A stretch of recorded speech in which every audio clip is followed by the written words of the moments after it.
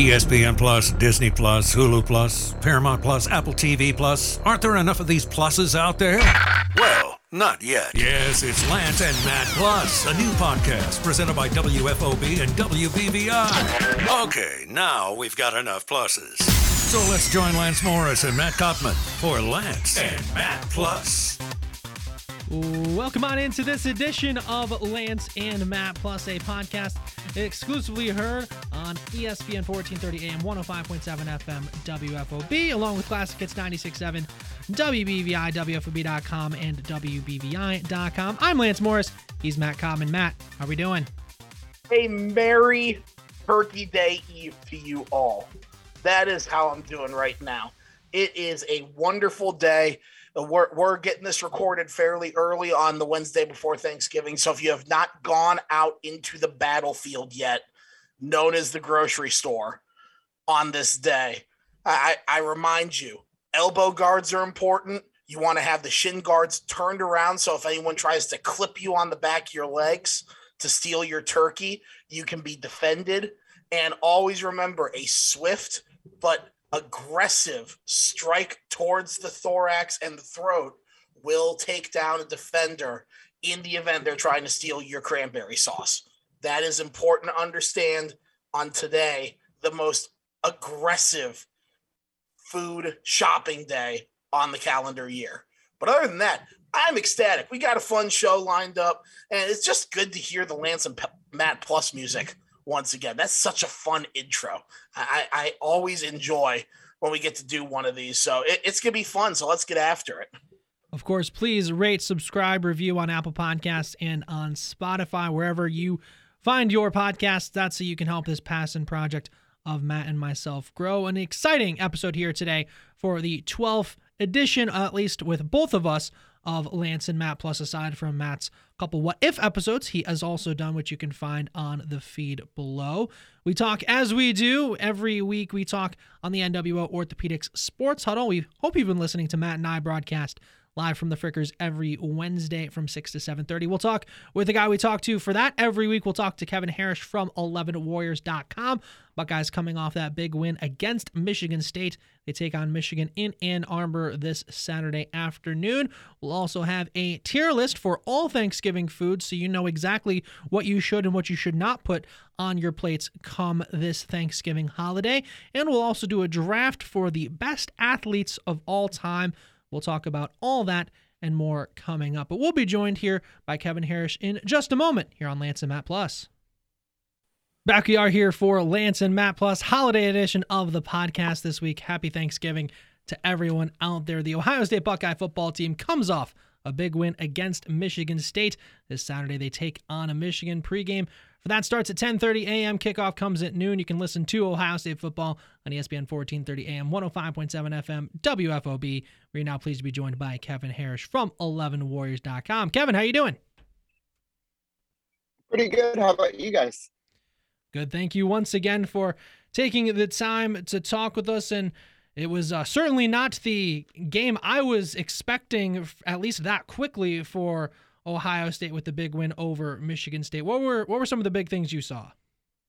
You know, it turns out that's just what happens when you have the best passing attack in the country against the worst passing defense in the country. You know, I think the score was a little lopsided, but when you look at the numbers, I guess that should have been what we expected, but it wasn't, because at the end of the day, that still was the number 7 team in the country. As terrible as their pass defense was, you're still playing a Heisman contending running back, and they absolutely shut him down. I think he had like 23 yards on 6 carries and pretty much was just shut down the entire first half. Michigan State couldn't get their passing attack going. It was dominance on both sides of the ball for, at least the first half. The Buckeyes, frankly, for the second week in a row against a top 20 team, the game was over at halftime. So I think that's what you want to see. It looks like Ohio State is rounding into form as the season closes, and they need to be at their best. So, Kevin, you and I spoke a little bit during the game, but we were exchanging tweets, as the cool kids do. nowadays. CJ Stroud won the Heisman this past Saturday, right? I mean, you look for that Heisman moment, and I mean, 432 yards and 6 touchdowns against the number 7 team in the country at the time. That is that Heisman moment, right? I mean, this is the game that they're going to look at, especially the fact he went 32 of 35 as the deciding factor between him, Kenneth Walker, and even though he had a good game in his own right, Bryce Young for Alabama. It seems like this pretty much locks it in for him at this stage. Now it's just a matter of not screwing it up, right? Right. Yeah, he definitely is in the driver's seat right now. I hesitate to say that he is absolutely going to win the Heisman at this point because Bryce Young, I mean, he reminded us that he is also a very good quarterback. He threw for 500 yards and 5 touchdowns or something like that shortly after CJ Stroud put up his performance. So it's not set in stone yet, but CJ Stroud is the clear favorite at this point. And more than that, I think CJ Stroud can improve his stock even further. Like you're saying that we're going to look back and see this Michigan State game is, his Heisman moment. It's like, well, maybe, but he's also got a game against, the number 5 team in the country on the road with basically a Big Ten title game and the college football playoff on the line. And after that, if Ohio State wins that game, he'll have another game against probably a Wisconsin team that has, with all respect to Georgia, statistically the best defense in the country. So I don't think those games are necessarily going to hurt him. Like even if he has an average performance against Wisconsin, like I think that he'll still be pretty solidly in the top, especially if Bryce Young falters against Georgia. But the point is that he can even improve his stock. Like that was an incredible performance. But what if he does that against Michigan? What if he does that against Wisconsin? So that's why I think he's in the driver's seat right now, because he can fully really extend that lead that he already has. And there's really not so much of a outside of Bryce Young dropping 500 yards against Georgia. I'm just not sure that he can catch him if CJ Stroud keeps playing up to his potential.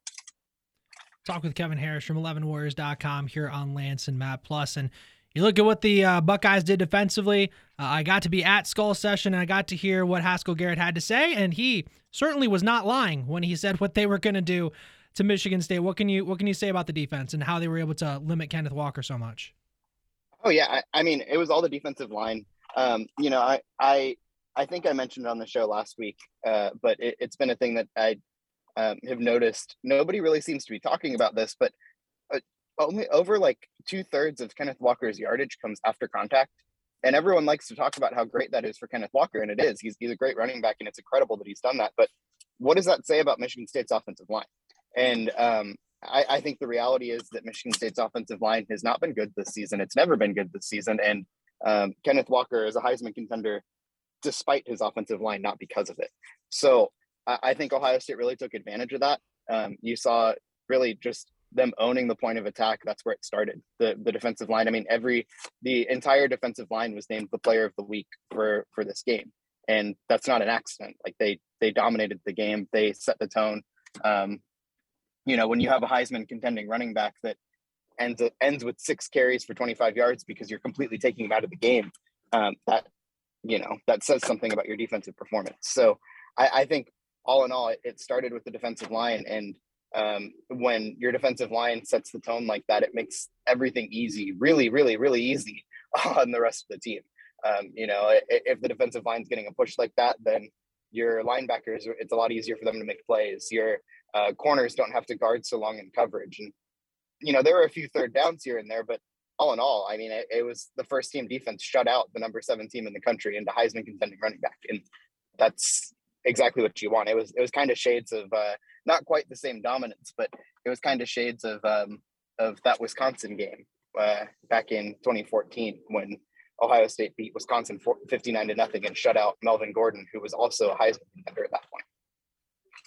Yeah, I actually want to stick with Kenneth Walker here for a little bit because it really struck me last week when you did mention that with how bad his offensive line is, that he's been doing as good as he has so far this season. So I guess, but before I get into my actual Ohio State question, which concerns the ground game too from this past week, Would you say it's a fair assessment to say Kenneth Walker is the best running back in college football this season because of the fact he's doing this in spite of his offensive line? And then on the flip side of that, would you make the argument that TreVeyon Henderson is probably just in that tier right under him, even over guys like Isaiah Spiller, Breece Hall, Kieran Williams, Johnson, if I'm saying his name correctly, from Notre Dame. Mm-hmm. I'm sure I'm mixing that up for Kyron Lance, Williams. who'll correct me. Kyron Williams, thank you. But would you put TreVeyon Henderson in that category just under Kenneth Walker then? Yeah, so it best gets really hard in college football, especially because sometimes it just comes down to how you're used. Like I think that you look at Ohio State's receivers, for example, and none of them are going to be considered the best receiver in the country or like the most outstanding receiver in the country, but it's probably because there's three great ones in the same offense. And I think TreVeyon Henderson in that category, he might be the best. He might very well be at Kenneth Walker's level of talent, and we might see that at some point. But unfortunately, you can see his utilization. He's not playing a whole ton, mostly because Ohio State is dominating teams in the first quarter, and and Ohio State has a stable of running backs that they can just easily put him on the bench and ride Mayan Williams and Master Teague for a while. So I think that kind of hurts TreVeyon Henderson a little bit, but I think he's every bit as talented as those guys. You just might not see it in the stats. But I think you can see that in the yards per carry. He's still, he's not leading the country anymore, but he is still well up there.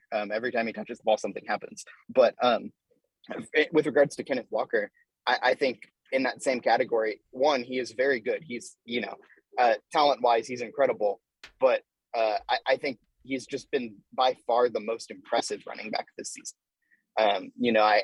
Looking at what he's done, despite his offensive line, despite the challenges in the passing game, he has been that team's offense for this entire season. And that is undeniably impressive. Talking with Kevin Harris here from 11warriors.com on Lance and Matt Plus. And we talked a little bit about the Biletnikoff Award semifinalists that were announced a week ago. We now know the finalists, and none of them are current Buckeye receivers. Jameson Williams from Bama is one of the three finalists. Surprised at all that Olave doesn't end up getting one of those final three spots? Yeah, I think it's just, I don't know how this is voted, to be clear. I don't know if they vote on it, if this is just a culmination of all the votes that were made a while ago, or if once the finalists are released or once the semifinalists are released, they have like incremental voting or something like that. So I'm not 100% sure how it works, but I think the fact that Ohio State doesn't have a representative here, one, it's terrible, because obviously you could argue that Ohio State should have all three representatives here, but it's the clearest indication of a vote getting split. Because when it comes down to it, people vote for the players that they've seen. And so the SEC writers are going to vote for Jameson Williams because he has been the most outstanding receiver in the SEC. And when it comes down to it, you have quite a vote split from even just Big Ten writers. You've got Josh Dotson. He could have been there from Penn State. Ronnie Bell was there, or David Bell, I'm sorry, from Purdue. So he's a finalist, and it's hard to take that away from him. He has the best numbers of any receiver in the Big Ten right now. And so I think it's a matter of just the vote getting split. It just so happens that, maybe the five best receivers in the country play in the Big Ten. So I think that's what we're seeing here. But I saw somebody had a very simple solution to the problem. They said, why don't we just give the award to Brian Hartline instead? So I'm in favor of that one. I think Brian Hartline would be in favor of that too, on his illustrious collegiate career on the field, not just coaching. But that does actually bring up a good follow-up question for at least myself. Do you see any possibility of a splitting the vote happening looking towards something like the Heisman? I know we're kind of sticking on awards here, and that's mainly because I refuse to talk about that state up north in any way, shape, or form as of yet. We'll get to that in a moment. But do you see the possibility of like Jameson Williams and Bryce Young kind of splitting votes amongst themselves, maybe opening it up even more for CJ Stroud if he has a big game against that team up north or a big game in the Big Ten title game kind of deal? Is that something that could be the case? Yeah, that's possible. I think that at this point, because on that same token, you could even argue that the vote could get split with CJ Stroud and Kenneth Walker, because you've got Big Ten writers who are voting for both of those guys. So it works both ways. But I think in that specific category, CJ Stroud and Bryce Young are so clearly it's really a two-person race at this point.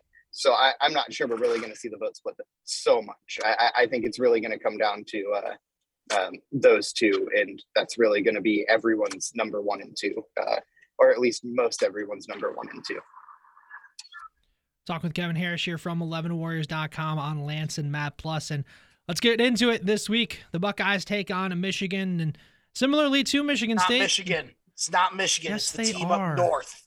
It's the team up north. On the scoreboard, it says Michigan. Why? On the scoreboard, it says we're owned by Ohio State. It's been over 3,000 days since they beat Ohio State. They're the team up north.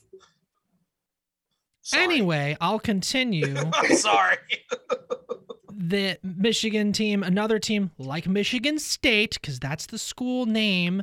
They were another team that we didn't think they were going to be that good this year, because like both teams struggled a year ago, and even more so for Michigan, and people were calling for Jim Harbaugh to lose his job, and then he got an extension that was funny in and of itself, but then he does turn around, and he has definitely made some improvements to that team this season. What are some of the things we should know about him? Yeah, I mean, it's a much better, well-rounded team. I think last year you had really the same thing that you've seen of a Harbaugh coach team from its existence. A pretty strong defense, a running game that insisted on really running an offense from like 2003, where they just pound the ball with a average running back and try to make things happen off of that. But I think you're seeing a little more dynamic of an offense this year. I'm still not going to pretend that they have an incredible passing game or incredible receivers, which is hilarious because they have had incredible receivers the past few years. But, they seem just a little more open to opening the ball up on offense.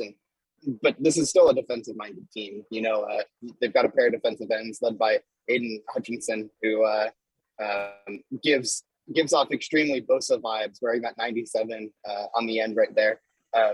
He's extremely good. He's kind of the heart and soul of that defense, and they make things hard, and they have scored a lot of points.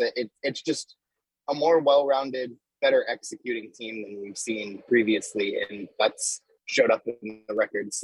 They've only lost one game, and it was a game that they very easily could have won. Kevin, obviously, much, much better situation, as you just really alluded to pretty heavily, than what we saw a year ago when we were all cracking jokes about the fact that Jim Harbaugh got that extension. If I recall correctly, I think we had a good bit of fun on this exact program about that, talking with you in regards to Ohio State, Michigan. But quick fact I want to present, 4K television was created in about 2012. And the last time Ohio State lost to Michigan was before that. So no one has ever watched Michigan beat Ohio State in 4K. That's worth mentioning to everybody out there listening. But my bigger question to you is, just on a pure hypothetical, why is this year the year that they could upset Ohio State? What makes this Michigan team different? The problem is that on paper, they're going against a team that is, better than them in almost every offensive category. The only thing that I can think could be a problem for Ohio State is CJ Stroud has not loved when he's pressured. Big games when they're able to get a pass rush on him, he, has shown some, freshman mentality. He'll throw some passes high. He'll get a little antsy in the pocket sometimes. And to be fair, you haven't seen that so much late in the season. And he's looked pretty confident the past couple games. But if they can get a pass rush on CJ Stroud, that's the way that they're going to slow down this offense. I think that if they can get it in red zone situations and they can keep Ohio State from scoring, on those 45-yard deep routes to Chris Olave and stuff like that, I think that's going to be their keys to the game. The key is going to be on that defense. I just struggle to think that offense is going to be able to score enough points to hang with Ohio State, because the reality is, with an offense as good as Ohio State's, slowing down the Ohio State offense means, limiting them to 30 points or limiting them to 28 points or something like that. And so I'm not sure that even if they do that, even if they hold Ohio State well below their scoring average, which is almost like it's upwards of 40 points, I'm just not sure that Michigan's offense is up to it. I'm not sure that Michigan's offense can win any sort of scoring battle like that. So, the only thing they really have is if their defense can come in and really set the tone, shut down Ohio State, and maybe even create some turnovers, create some positive plays to help out their offense. Because I think that's the battle. Everyone's going to want to talk about Ohio State's defense versus Ohio State's offense versus Michigan's defense. But I think the more important battle is going to be Michigan's offense versus Ohio State's defense. And then this coming week, they get to play Michigan, as we've said before, but they didn't get to play Michigan last year because of COVID and how that impacted things last football season. How much fuel does that add to the fire, really, for both of these teams for the matchup this week? Oh yeah, I mean it's huge. Both these teams look forward to this game for 365 days a year, and when there just magically isn't a game, that kind of takes away some of the fire from it, and puts it towards next year. And there's freshmen and sophomores who've never played Michigan. There's starters on both teams who have played 2 full seasons, well, a season and a half, because COVID shortened the first one, and not played Michigan. And so they've heard about this rivalry. They've prepared for it, but they haven't actually played in it. And so I think that's going to be big for both teams. And for Michigan, there's the narrative that they ducked Ohio State last year too. And I know there have been a couple comments from Michigan players this week, that they don't take too kindly to that, because they said that they really wanted to play in the game. That's a game that they look forward to all year. And they don't love that their legacy is that Michigan quit and didn't want to play Ohio State last year, because that seems to be a common belief, fair or not. So I think especially for them, it would be great for them to, coming off a year, to kind of silence the doubters and get a win over Ohio State. So I think that is a little added momentum and mentality in this game. But, Brian Day was saying it yesterday, and everybody says it every year, if you need something extra to juice up this game, then you probably aren't going to see the field anyway. So everybody already knows what this game is. It's already the most important game on the season. You don't need bulletin board material or anything like that to juice it up even more. Kevin, I'm actually going to ask from your perspective on this, because we talk to you week in and week out about Ohio State football. You work for 11 Warriors. You're such a huge contributor to our show, to 11 Warriors, covering Ohio State. I'm just curious, your thoughts just for yourself. How stinking lucky do you feel every time you get to the end of November and you get to cover, arguably year in and year out, a vastly pivotal game towards the outcome of not just the Big Ten, not just Ohio State, but like the whole of the NCAA? It seems like every year this game, even if Michigan is just, hot sewage dumpster fire for that particular year, as most of Michigan history tends to suggest, because, I have my own opinions on that one from the University of Michigan. But how fun is it for you as a beat writer, as a key contributor and stuff like that, to be able to say, yeah, I get to cover arguably one of the most important games of the year in and year out? Yeah, I mean, it is awesome. It is. I think that's one of those things where you have to kind of take a step back sometimes and realize, what you're doing and what the stakes are, and how cool it is. Because I think with this game especially, it doesn't matter. It doesn't matter how good the teams are. It doesn't matter what the records are, and it's hard to explain to somebody who hasn't been a part of it, who hasn't covered it, who hasn't been close to the game. But last year when Ohio State was favored by, I honestly think the line was like 30 or something like that. Like, it was the largest spread in the history of the game. People were still talking, and people were still going to watch that game. It still mattered to everybody. It was still a huge national talking point. Like, it is, no matter what, one of the most important games in the college football season, every single season. And so I think that is something that is felt. If you're a college football fan, if you're a college football fan that grew up in Florida or Georgia, like, you still know about the Ohio State football team, or you still know about the Ohio State-Michigan rivalry. So it is something to not get lost in, and to appreciate that this is something special, this is something to care about, and this is something to really not lose sight of. Top 10 matchup this week. It will be in Ann Arbor. Who you got?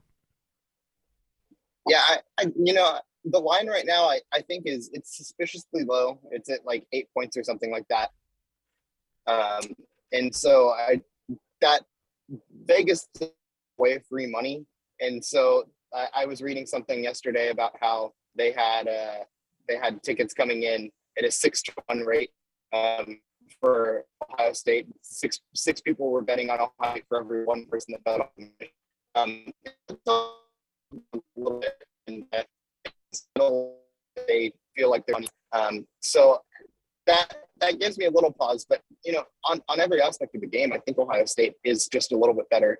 And I mentioned the biggest thing for me was that defensive Ohio State defense versus Michigan's offense match. And that is just, I think Ohio State has the advantage there. This defensive line is really coming into form. It's playing extremely well. And more than that, I think Ohio State's going to be able to play a lot more press coverage and a lot more man-to-man this week, because Michigan honestly does not have the last few weeks, from Michigan State to David Bell to Josh Dotson. Like, their Ohio State's defense, this Michigan passing attack compared to Ohio State's defense and compared to what they've faced all year, I really think Ohio State's going to be able to man up, bring some extra pressure, and they're going to play very well on defensively. And so I can see Ohio State winning. I'd see 14 to 20 points, maybe like a 40 to 21 game or something like that. I think Ohio State's offense is going to get it done, and the defense is going to do enough, and it's going to be a pretty comfortable win. Helps if I unhit the mute button. So my question I have for you, it's a two-parter, concerns the NCAA playoff primarily. First of all, true or false, the playoff ranking committee finally got it right with their rankings. And my follow-up to that, does Auburn end Alabama's run as a NCAA playoff contender this weekend? Yeah, I think it was this was the first week that I looked at the rankings, especially at least the top 5, and was like, yeah, that's correct. So I think it took a few losses. It took Oregon getting out of the picture. It took a few things, but it's finally correct. Ohio State, after dominating Michigan State, is the number 2 team in the country. Alabama's fine at number 3. Cincinnati is in the picture at number 4. So I think all in all, it's fine. That doesn't mean that it's going to be fine at the end of the season, because with these rankings, with Oregon kind of hopping out of the picture, things got a lot more hairy with that potential last team that gets in. So is it going to be Notre Dame? Is it going to be another Big Ten team, another SEC team, a 2-loss Big Ten team, a 2-loss SEC team, or potentially a Oklahoma, or a winner of the Big 12? So who knows? Who knows who that last team is going to be? But I think that's setting up some turmoil at the end. But as of now, they have the correct top 5. But no, I don't think Auburn's very good. I've been very clear about that all year. I rarely think Auburn is really good. So I can't see if Arkansas, if Alabama survived this schedule up to this point, if Arkansas didn't beat them last week, sad to say, I think they're going to make short work of Auburn. I don't think it's really going to be all that interesting in the football game, but I'd love to be wrong. That would be a lot of fun if Alabama lost before they even had a chance to play Georgia.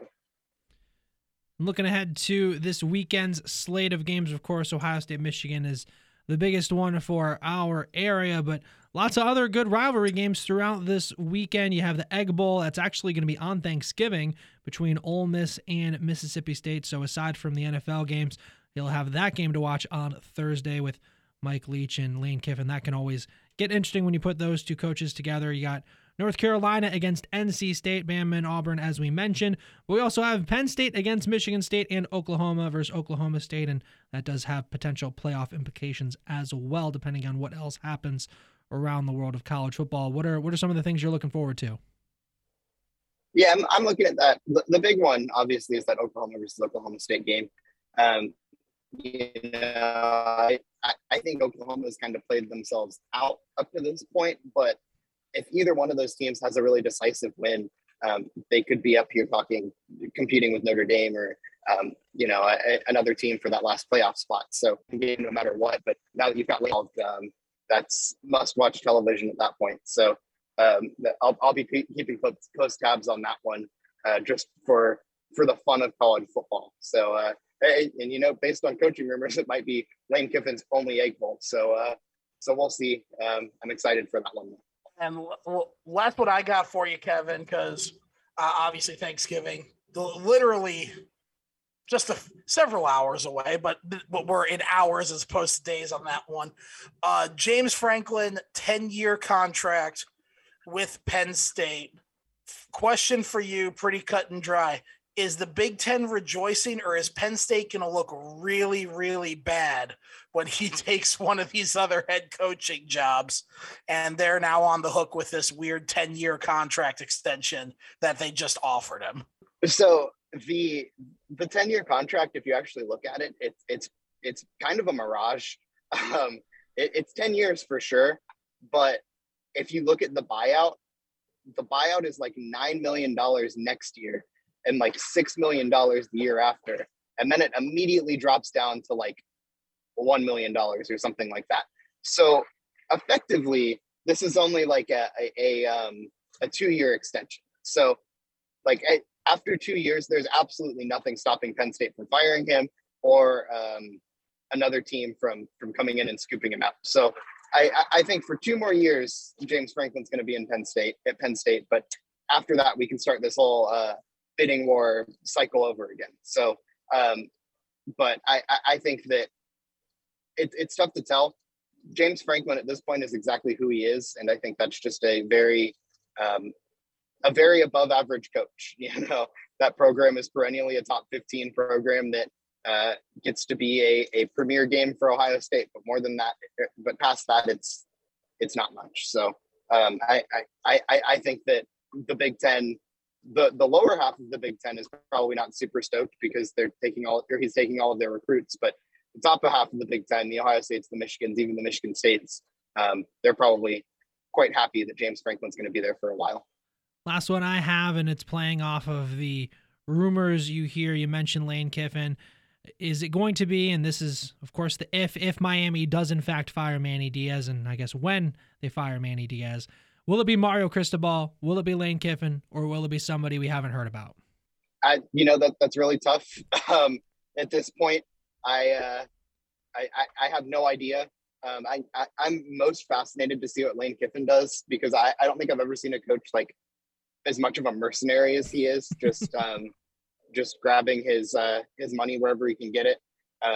So I don't know. Based on the rumors, it seems that he's on his way out, whether that's going to be Miami, whether that's going to be USC, I have no idea. But that's more than even any specific coaching job that opens up. I'm fascinated to see where Lane Kiffin goes, because his entire career arc is just fascinating to me. So I will be tuned into that more than anything else. So but it's going to be a wild year in coaching searches in general, with so many high-level jobs opening up, and a ton of coaches that could be on the move. So all in all, it's going to be a fun couple of weeks after the season ends. So buckle up. And that's without even mentioning that the LSU job is open, the fact that he could go back to USC, which famously left him on the tarmac after one of their road games. That would be an incredible story if he does go back to USC. It's wild. Oh yeah. Yeah. I mean, I the only thing that would be funnier than him going back to the school that he was fired on at the tarmac would be going back to like Tennessee or something like that, where he just left the school voluntarily. So I don't know. Lane Kiffin's coaching career is absolutely hilarious. And it's so funny because he's like so young too. So like he's going to be around college football for like forever. And he just keeps bouncing around like this. So I will be following Lane Kiffin wherever he goes, because every time he goes somewhere, it's hilarious. So I want him nowhere near my team, to be clear, but I enjoy watching him from afar. Can I say something here? I totally think he's going to go to USC. I really do. It'd be so funny. It's fun. It's funny, but on paper, it actually makes a lot of sense for USC to bring him in. Like it does. Like maybe just send him a message saying, "Hey, sorry about the misconnection there on the tarmac. You want to come back or something?" Come home, Lane. Yeah, come home, Lane. We got a plane ticket for you. Yeah, incredible. Oh, good Lord. Yeah, I'm with you. Like, Lane Kiffin is his own 1 hour special every time he gets behind a microphone. So I am anxiously awaiting to see where he lands. Yeah, it's going to be awesome. And more than that, like, he's a fine coach too. So like that's the funniest part is he definitely like can like actually be a successful coach. So it's not even like he's just like a comic book character or something like that. He's funny, but like also he can coach a football team. This has been Kevin Harris from 11warriors.com. Kevin, thank you once again for taking the time to talk with us. We'll catch up next week. Awesome. Thank you, guys. Big thanks to Kevin Harris for joining us this week for our holiday edition of Lance and Matt Plus to talk the Ohio State football game this past week against Michigan State, getting ready for their matchup with Michigan this Saturday afternoon. And Matt, I was thinking the other day, as I sometimes do, we really are in a current peak of athleticism. I really did think I smelled smoke. I knew you were thinking about something. Yeah, congratulations. We really are, though, in a current peak of athleticism here across sports. Yes, there are exceptions, some baseball players out of shape, football players here and there. In basketball, not so often, but does happen in basketball too.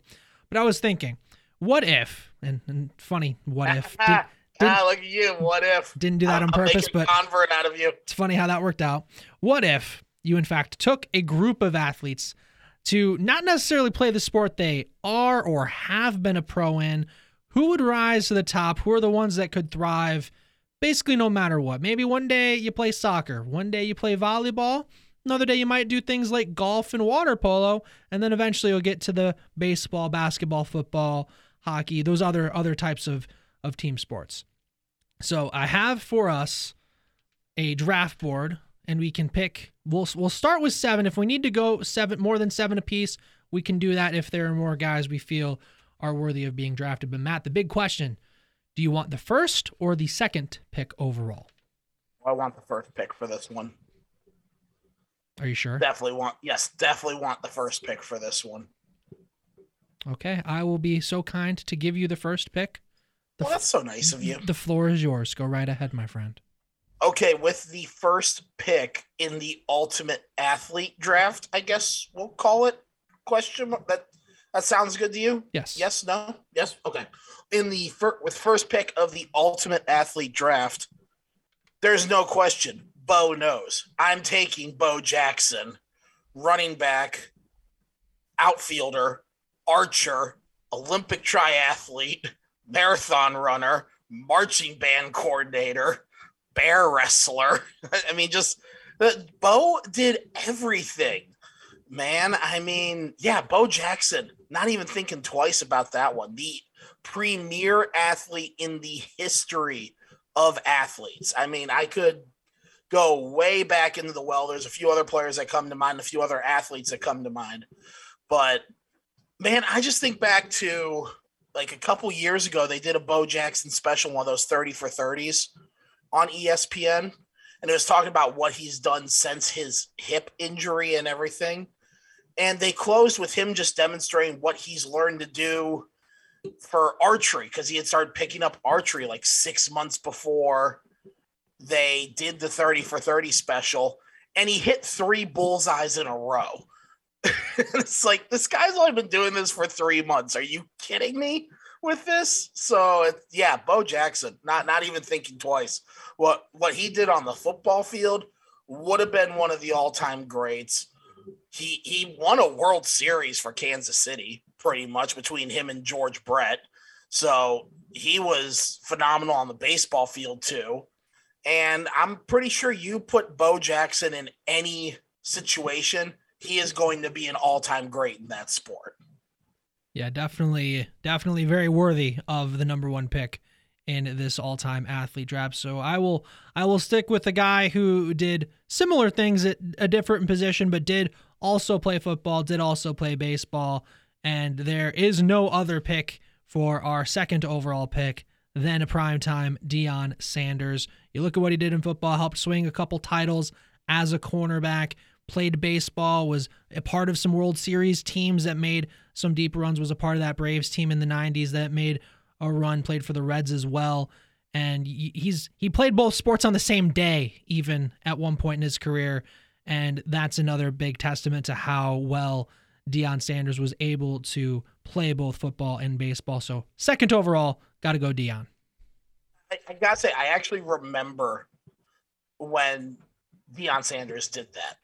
But played football game in the afternoon, took a charter plane and then a helicopter to Turner Field to play for Atlanta. I believe it was like in the divisional round or something like that. I could be wrong on which postseason round it was, but I remember him doing that, and it was a big deal at the time. I mean, I was a lot younger, so I had no clue what was going on, but I do remember the fact that he did that. That was impressive.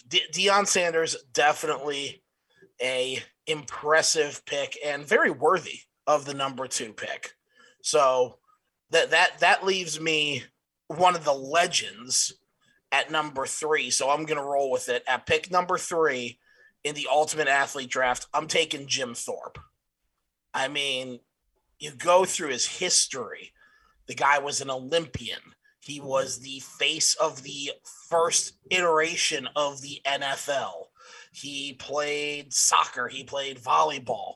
You were listing these, what if you put this particular player in this sport or this sport? And I mean, that was what Jim Thorpe did. It was, hey, we got this new sport where people run around holding a ball, tackling each other. How do we make this popular? Well, let's see if Jim Thorpe can do it. And he did it great. I mean, his statue is still in Canton in the Pro Football Hall of Fame, but he was also an Olympian in multiple categories, an Olympic qualifier in multiple categories. So yeah, I'm going to absolutely run with Jim Thorpe there as my second pick for myself, but the third overall pick in the Ultimate Athlete Draft. He's definitely one of the guys just because of, I mean, he played over 100 years ago at this point. It is a while. He's certainly one of those guys that you would love to have the time machine capabilities, throw him in today's day and age, see if he does gravitate like towards football because of how much bigger football is. Even though he was a part of football in that very early days, there's no denying that it wasn't even the most popular sport in America at that time, whereas now it is. So he might still have gone down the football path, but with his athletic ability, he could have done a variety of things. He absolutely could have. I mean, you look at, you mentioned the time machine. I mean, it's kind of easy to find a time machine. You just watch some of the vintage film of Jim Thorpe. I mean, you can find him starting in like 1914, 1915, right around the Olympics and stuff like that. No, a couple were postponed due to World War I, but you see him in the Olympics just absolutely going off on everybody. Then you see some film of him in the early days of the NFL, just running around people, like running in circles around everybody, basically. So, I mean, what he could do just as a natural athlete was absolutely remarkable. So, yeah, he's He's one of those guys I would pay all the money to see him in a modern sports setting, because he strikes me as one of those guys that you could play him anywhere. I mean, you just saw Taysom Hill get anywhere from a $45 to a $95 million contract, depending on which position he plays more between quarterback or running back. And my God, Jim Thorpe probably would have had 4 of those kind of contracts over his career. It just, had he been in the NFL alone. That's not even factoring in had he done professional baseball, because he allegedly was a great baseball player as well. Allegedly a very talented soccer player. He did a lot of the track and field type of events, was a triathlon person. Once again, that seems to be a recurring theme with some of these elite athletes, that they could do the triathlon pretty effectively. So yeah, oh man, I'd pay good money to see Jim Thorpe in a time machine. That would be cool. That would be pretty cool to see. For my next pick, a little surprised this guy fell into my lap. I'm going to go with a player who won the Heisman and is the only player to then not play a snap in the NFL, and that would be Charlie Ward. Won the Heisman in the early 90s. Then, because he was not a first-round pick, he said, if I'm not a first-round pick in the NFL, I will be taking my talents to the NBA, and he did just that. Played for more than a decade in the league, was a part of some big teams, particularly with the Knicks in the 90s, and was one of their solid players, starters for them. And you look at what he did at Florida State with Bobby Bowden, and was absolutely a part of an electric offense that was kind of really one of the first waves of the electric college-type offenses that we see more and more as the years have progressed since then. For 4th overall, my second pick, I will go with Charlie Ward. I mean, you look at Charlie Ward, he was like for all the young people, all the kids out there listening, he was Joe Burrow before Joe Burrow. A guy who comes out of nowhere, just absolutely demolishes records on his way to a Heisman Trophy season, on his way to a big national title run season, and just a comes out of nowhere kind of guy. Now, I say that because anyone who watched college basketball was like, Charlie Ward didn't come out of nowhere. We've all known this for a while now, that he was a very talented athletic player.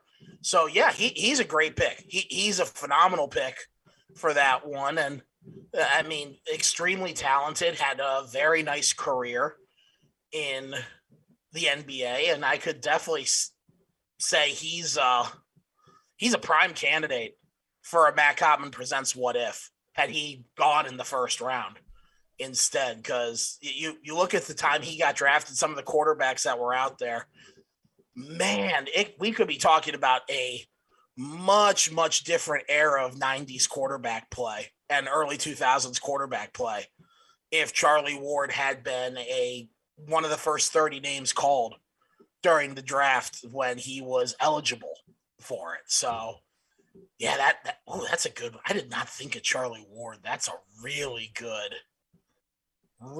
pick. Okay. Well, with it in that same vein, for my next pick at number 4, I'm going to go much, much more recent.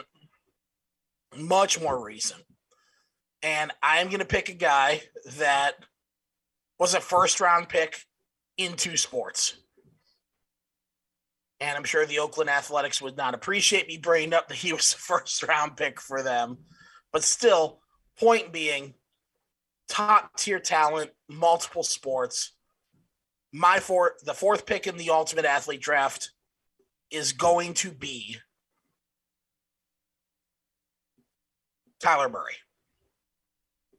The kid just is such an athletic player. He is so impressive to watch.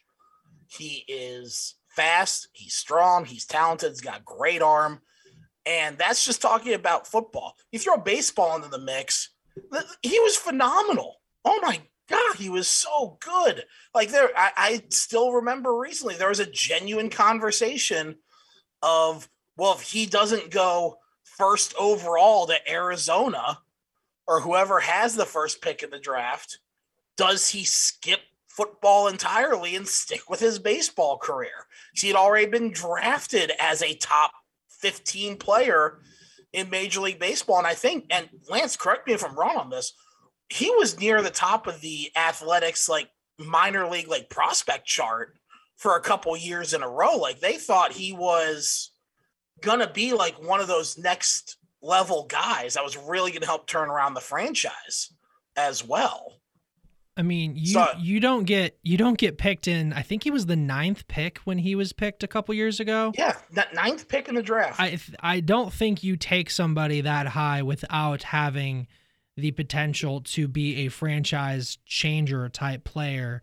And you look at what he did at Oklahoma and with what he was able to do in the minors for the little time he was there before football officially came calling. I mean, yeah, you see all the talent in the world, and you could see, if I were to compare him to a current player in Major League Baseball, I don't think he would have maybe necessarily the power this guy does, but he could very easily have became like a Cedric Mullins type player in Major League Baseball.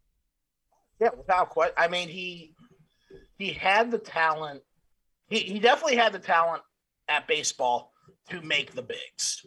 There's no denying that. There's no getting around the fact he would have made the big leagues at some point. He would have made it to the show. Would he have been an absolute elite once in a generation, like it seems like he's becoming on the football field? Reply hazy, ask again later. But I think he still would have been pretty good. So, yeah, Cedric Mullins, I think that's a fair comparison. I think I would say for him, I would put his ceiling as a baseball player. That's a tough one. I'd put his ceiling somewhere along the lines of like a George Springer, someone like that. I mean, had he developed more power, he definitely could have been that level of a outfielder or fielder just in general for the A's. So yeah, I mean, I'm very happy with my pick. I'm sticking with Kyler Murray. I think that's a solid one. For my next pick, and Matt, you actually did your math wrong. You had the 5th then pick, so this will be the 6th pick coming. Well, you know what? You guys don't pay me for my math. It's okay. Clearly. For my pick, I will go with another guy, multi-sports star, played not 1, not 2, not 3, but 4 sports star at UCLA, the player who ended up breaking the color barrier in Major League Baseball, Jackie Robinson. And he's on this list because obviously he was an amazing baseball player, was an MVP player in Major League Baseball. If you talk to the people of that era, baseball was like his 3rd or 4th best sport behind everything else he did. So to give him a chance to maybe hit the reset button and try a different path and try one of the other sports he could have been great at, that would be a fascinating thing to see. So for my 3rd overall pick, 6th overall as far as our combined draft, I will go with Jackie Robinson. Well, yeah, I mean, Jackie Robinson was just an incredible, not just athlete, but human, period. I mean, everything that he had to go through, everything that he had kept himself above in terms of being above the fray, breaking the color barrier, doing everything that he did, helping the Dodgers win the pennant right off the bat. And really, you can't imagine just the pressure that he had to have been under. I mean, just to call it as it is, there were so many people rooting for him to fail. And had it not been, he was one of the best players right off the bat. I mean, are we talking guys like Larry Doby or Satchel Paige ever make it to Major League Baseball? Does the color barrier remain, even though it's broken, does it still remain heavily in place for several more years? Had it not been for him being such a talented player and, more importantly, being just an incredible human being for that one. So yeah, Jackie Robinson, he's a great pick for that one. And I'm kind of stay in the same vein, not much in the same vein, with my pick, but I'm going to go with someone who's argued as the greatest football player in history, but also arguably the greatest lacrosse player in the history of Syracuse University, and that's Jim Brown. I mean, you look at his time at Syracuse, he lettered 10 times in 4 sports: football, lacrosse, basketball, and track while he was there. And in most regards, football is obviously considered his best sport, and for good reason. He's the greatest football player in the history of the game by a wide margin.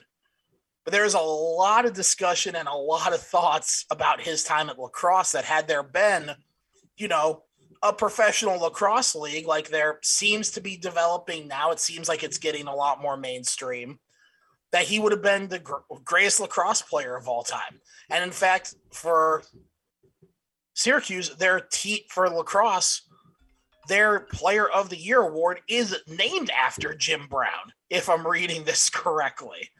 So yeah, for my pick, I'm taking Jim Brown. It's another one of those not necessarily barrier breaking kind of players like Jackie Robinson was, but a player who really helped redefine the game they played in football professionally, but was arguably as equal, if not maybe a better player in another sport. Yeah, no arguments from me on Jim Brown and what he did between both football and lacrosse, especially at the pro and collegiate levels. No argument for me there. I'm gonna go with a guy similar era, but different sport entirely, different sports as well. An all-time NBA great, but also in college was a part of the Kansas track team and was regarded as one of the best overall athletes of all time. And that will be Wilt Chamberlain. You look at what he did in the NBA during his time, 100 points in a game. Talked about it this morning, but anniversary of 55 rebounds in a single game. Couple that with everything he did on the track field, and at his size, at being 7 foot plus and being the most athletic person, I think still even we've seen with all these 7-footers in, NBA games today. I mean, guys like Kevin Durant, guys like Giannis. I mean, Giannis is probably the closest thing we've seen to Wilt since Wilt, and he's not quite as big as Wilt was. And you got to go for my 4th pick, 8th overall, going to go Wilt Chamberlain. Wilt Chamberlain's an interesting fellow. I mean, he's got some fun stories connected to him.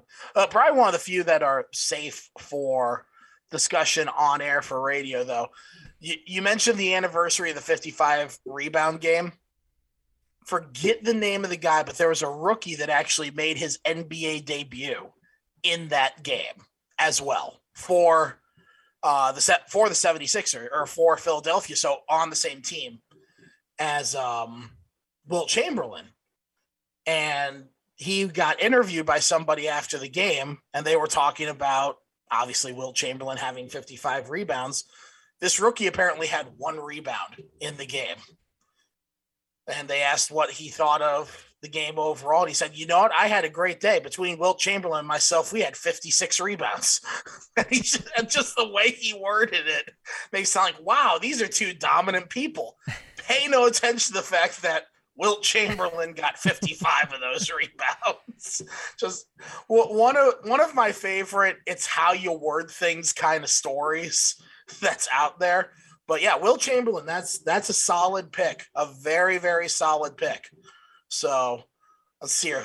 I'm gonna go a hybrid of basketball as well, and I'm going to pick someone that honestly, you look at what he did when he switched from basketball to football, and you can make a pretty compelling argument. He changed the way people look at this position going forward.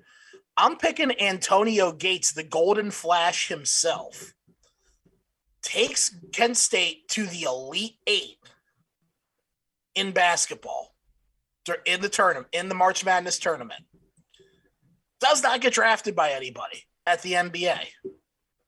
Is an undrafted free agent to the San Diego Chargers as a tight end and proceeds to be, one would argue, one of the top 5 tight ends in the history of the game then, from that point going forward. I mean, just an incredible run that he had in San Diego for all those years. Ended up playing his whole career as a San Diego Charger. And the fact that he started as a power forward at Kent State and just also happened to play football. And football was his I'm staying in shape until basketball season sport is just incredible. It shows what kind of athlete he is. And now you look at people when they draft tight ends, one of the things that you hear over and over again, oh, he's got that power forward kind of build. He's got this lean 3-and-D defender kind of build. They use basketball terms to talk about tight ends because Antonio Gates fundamentally changed how people look at the tight end position, not just a blocker who can occasionally catch the football. He and Tony Gonzalez together in the modern era, like from the mid 90s forward. And you can even look at like guys like Ozzie Newsome and Kellen Winslow in the earlier years of the NFL being mainstream. Those were guys that changed the way you look at the tight end position. So yeah, my next pick, Antonio Gates, and I feel pretty good about that one. For my next pick, I will go with one of the greatest of all time, the greatest of all time in most people's eyes as far as the NBA. You know exactly where I'm going. I couldn't wait this long. Michael Jordan, he has to be on this list. He has to. For everything he did, obviously, for everything he did in basketball, for what we saw from him when he did try baseball, and yeah, he might not have made the major leagues in his brief stint into minor league baseball, but you look at the way his numbers improved as a 30-year-old playing baseball for the first time in more than a decade, and how great he was in that limited sample, and couple that with the fact that he's one of, if not the best basketball player of all time. Michael Jordan, he has to be included, and he will be on my team right here. A mighty fine addition. A mighty fine addition there. I would agree. Now, I will say, as we're getting later and later into this draft, that second tier sport that they're playing, you are starting to see a bit of a drop off there. Right. But I'm going to go ahead and throw my next candidate because I am in need of quarterback besides Kyler Murray in case he decides to play baseball the whole time. I'm going to take another smaller quarterback who happens to play baseball, happened to be drafted, I think, 3 times by the Texas Rangers over the course of his career, and is still actively going down for things like spring training and stuff like that from time to time just for fun. I am going Russell Wilson. And I'm really surprised that he has stayed on the board this long. And kind of surprised, just like it wasn't the actual NFL draft, that Russell Wilson stayed on the board this long. But a lot of people forget that about Russell Wilson. His time at North Carolina State, before he transferred to Wisconsin for football, he got drafted 2 years in a row to Major League Baseball. And then when he was at Wisconsin, he played 1 more year of baseball just before he went into the pros. And he got drafted again. The guy is a very, very talented baseball player. The only catch is he's a way more talented NFL quarterback. So I don't think we'll ever see him suit up for both sports at the same time, Deion Sanders or Bo Jackson style. But make no mistake, Russell Wilson, he could definitely play baseball. I mean, again, drafted multiple times over the course of his collegiate career. So, yeah, I'm going to pick Russell Wilson. I think he's a very underappreciated dual sport athlete that's out there. Yeah, definitely another very, very good candidate in Russell Wilson. So in that vein, I will do my attempt to one-up you in this regard. I will go with another player who also became more... I think I know who you're going with. I'm really excited about this. Became more famous in football, did also have baseball as a possible part of his future. And he said, if you guys take me early enough, sure, I will go play baseball. If the wrong team does draft me in the NFL, I also might go play baseball. That is, of course, the now Hall of Famer, John Elway. I had a feeling that's where you were going with it. I'm very excited about that. John Elway. You want to talk about somebody having ammunition in their favor to get exactly where they want to go? He basically told the Colts, look, if you draft me, I'm just going to go play baseball. And then the Colts are like, well, we'll still draft you, and we'll just keep in your contract that you can't go play baseball. He's like, okay, well, then I just won't play football then, unless you trade me. I'm like, well, we're not going to trade you. Well, then I guess I'm going to go play baseball. Well, you can't play baseball. Well, then I guess I'm not going to play football. It's like John Elway came up with so many ways to make sure he was not a Baltimore Colt. It's really, really impressive. But yeah, I mean, he was very talented. He was a solid player when he was at Stanford. Very good athlete, very good baseball player as well. And the reason Baltimore ended up trading him is because he actually had a good argument. Like, if it was me saying, well, I'm not going to play for you guys, I'll go play baseball. Well, I can't hit the curve worth crap, so they know I'm not serious. They'll still draft me at that point. But yeah, I mean, the fact that he had that level of ammunition of being able to say, yeah, I'm not going to play for you guys, and here's the multitude of reasons why, what I can do instead, it's impressive. It's really impressive with John Elway. And you kind of notice a trend here too. Quarterbacks tend to be able to be two-sport athletes. Tight ends tend to be two-sport athletes. Running backs and halfbacks tend to be two-sport athletes or multi-sport athletes. What if you just have an athlete being a multi-sport athlete?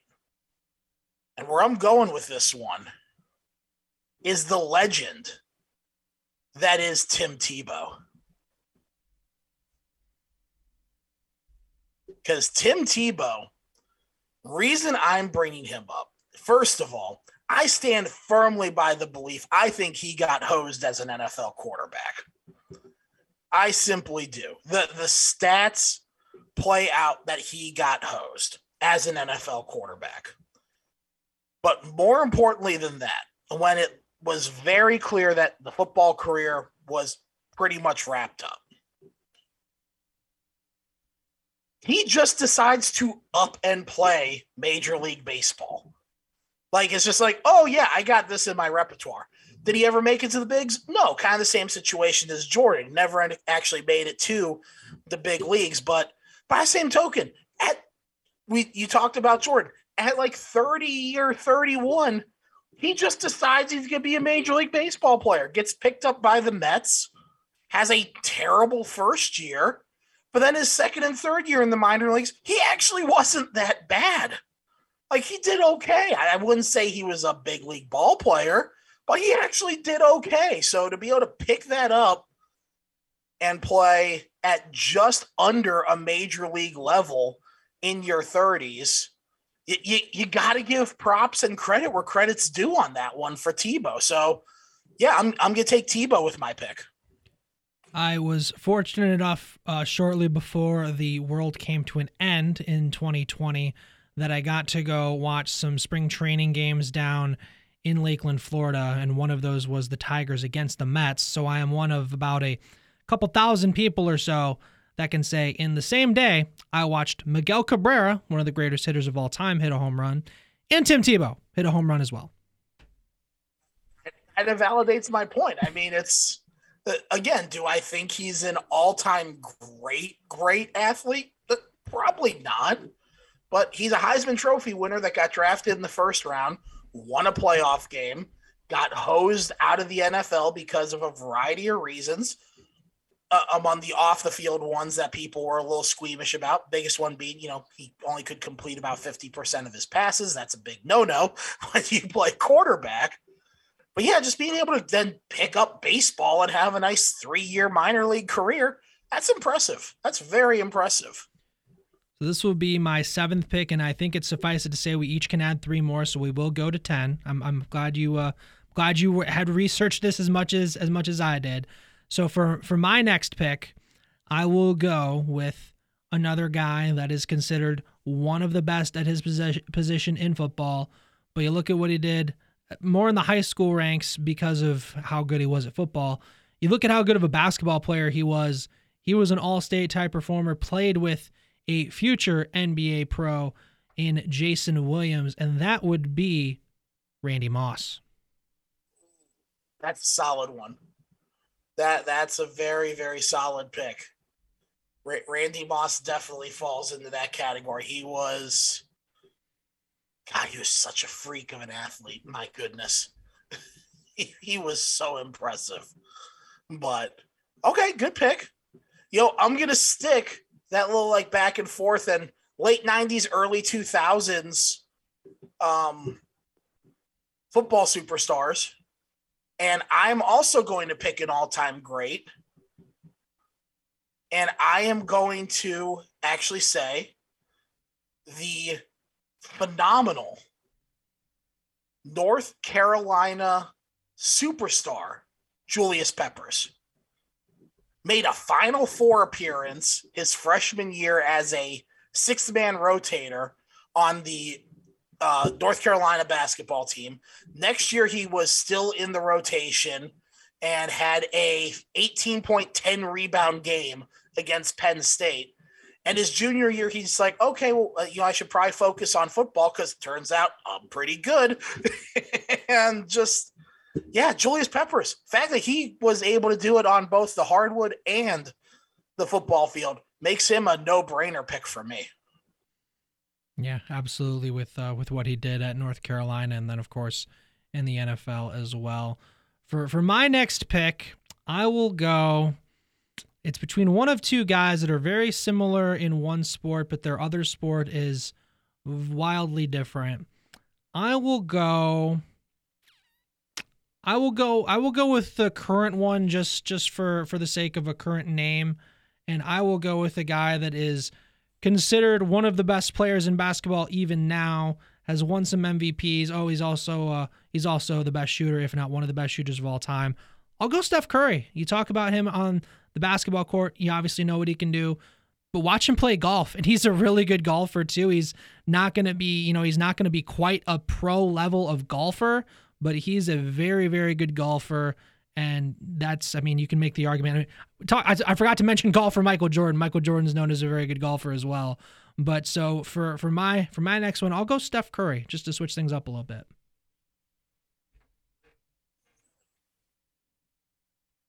Are you mad? I'm not mad, just disappointed.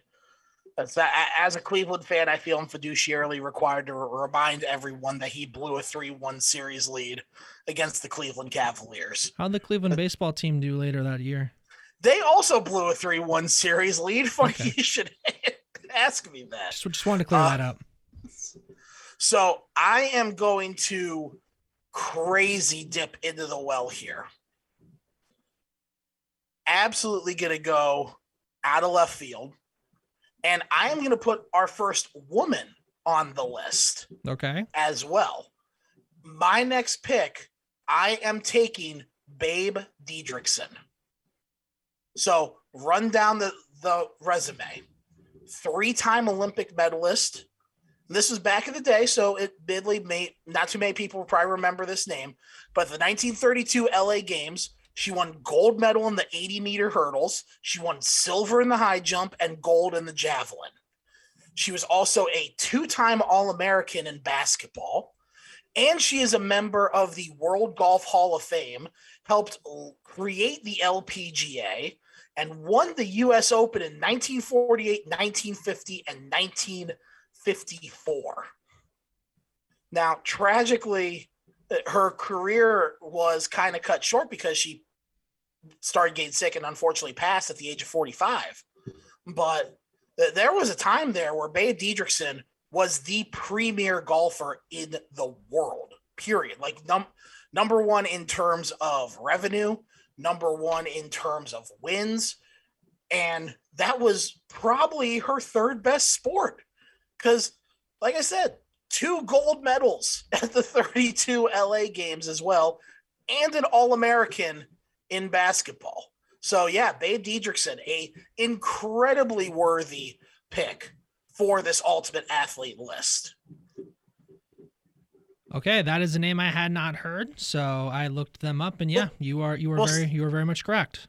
Well, see, you learned something today. This is a day not wasted for you. So because of Matt throwing that curveball, I will also add a woman to my all-athlete team because we don't want to appear as we are excluding anybody. I will go with another woman that is a multi-sport star that because she had failed to accomplish what she wanted to on the track and field realm, took her talents to the bobsled. I will go with Lolo Jones. Ooh, that's a good one. That's a solid one there. Okay, yeah, Lolo Jones, man, she was impressive. My goodness, she was very impressive. So yeah, that's a really solid pick as well. I like that pick. That's a good one. Wow. Okay. So last one. Okay. For my last one, I am going to really make sure the Philadelphia fan base doesn't like me here. You booed him when you drafted him. You booed him when he left and joined Washington. But in between, he was a 6-time Pro Bowler, threw more than 100 touchdown passes, ran for 3,000 yards, also was a key 6-man rotation guy for Syracuse's basketball team, in particular the 1996 squad that played Kentucky in the national title game. That's right, I am going Donovan McNabb, who was the 2 guard for Syracuse from 96 and 97, but then stopped to focus on football and obviously had the career that he did. So Donovan McNabb is my final pick. Okay, that's another very good one. So for my last pick, I'm torn only because I feel like with my background, it is very easy for me to pick basketball players that are a part of this list, and some are more well-deserving than others, but I've already got Michael, I've already got Wilt, I've got Steph Curry on there as well, and Charlie Ward was a basketball player as well. So I will go with someone who at least their primary sport did not end up being basketball. I'll go with someone that you actually know of very well. I will go with someone from that Indians team in the late 90s, but also did play some basketball, was a part of some Final Four runs at Arizona, played with guys like Steve Kerr, Luke Walton, guys in that era. I know Luke Walton was a little later, but guys that played for Arizona. I will go with Kenny Lofton. To be happy that you had Kenny Lofton. I was torn between Lofton and Donovan McNabb for my last one, but yeah, that's something not too many people know about Kenny Lofton, is the fact that he was a pretty good basketball player as well. He was pretty solid, but obviously did much, much better as a Major League Baseball player. And I'm just going to go ahead and ask a very obvious question here to close out this little section, Lance, and I'd love your thoughts on it. How's he not in the Hall of Fame once again? I'm just curious, asking for a friend. Yeah, it's a very, very good question. How is Kenny Lofton not in the Hall of Fame yet? I think it's just because I think in part because he played for so many teams. I think that probably takes him down a little bit too. I know it shouldn't be a defactor, but I think it ends up being one of those things because it's viewed as, oh, you couldn't stay on a team for so long. That's a negative against you. And I think it's just because his numbers aren't next level across the board. I know he was a great base stealer. He was good at getting on base. And I think there's just a line in the sand that you need to be a little higher for. And I think that's why we don't see Lofton in the Hall of Fame. Bane's in the Hall of Fame, for Pete's sake. I mean, come on. he was. We can argue about this another time. We can. Let's because I have so many people, let's do one more piece. Let's make it for a quote unquote football team. Let's make it 11. One more. Who you got? One more. Who do I have? Oh man, this is. Oh, okay. I gotta think about this one. Okay, you know what? Actually, I do have a good pick here. We're gonna stick baseball, the baseball-basketball hybrid here. I'm gonna go with somebody from the 90s as well, from the World Series winning Toronto Blue Jays. I'm going Dave Winfield, because Dave Winfield, one of the few players ever in the history of organized sports to be able to say he was drafted in 3 separate sports. He was drafted with the Blue Jays, he was drafted in the NBA by the Atlanta Hawks, and he was drafted in the ABA by the Utah Stars. Also, just for fun, I lied. He was drafted in 4 sports, because he was also picked by the Minnesota Vikings back when there was like 15 rounds or something like that. It was purely because of his athletic ability, but he was drafted by the Minnesota Vikings, the Utah Stars, the Atlanta Hawks, and Toronto. Holy crap. Dave Winfield is like the most secret megastar athlete in history by a wide margin. So that is definitely my pick, Dave Winfield. I will go with a guy that has dipped his toe in the water of multiple sports, even though he's primarily known for just the one sport. And it's in part because of what he did in his secondary sport of choice and what he's done in the NFL as his primary gig. But it's more because look at him, and how do you say he's not one of the best athletes you've ever seen? That would be DK Metcalf. Look at him. That's my rebuttal. Just look at him. I make the same argument about Myles Garrett and why he gets drug tested every week. He doesn't wear sleeves. Look at him. Just look at him. No human should be built the way DK Metcalf and Myles Garrett are built. It's not fair. Is what it is. I was about to say it's not natural, but correction, it's extremely natural. That's what hard work, dedication, commitment to your craft, and commitment to living a very healthy, active lifestyle can do for you. But yeah, the argument is simple. Look at him. The end. Why do you think he's an impressive multi-sport athlete? Look at him.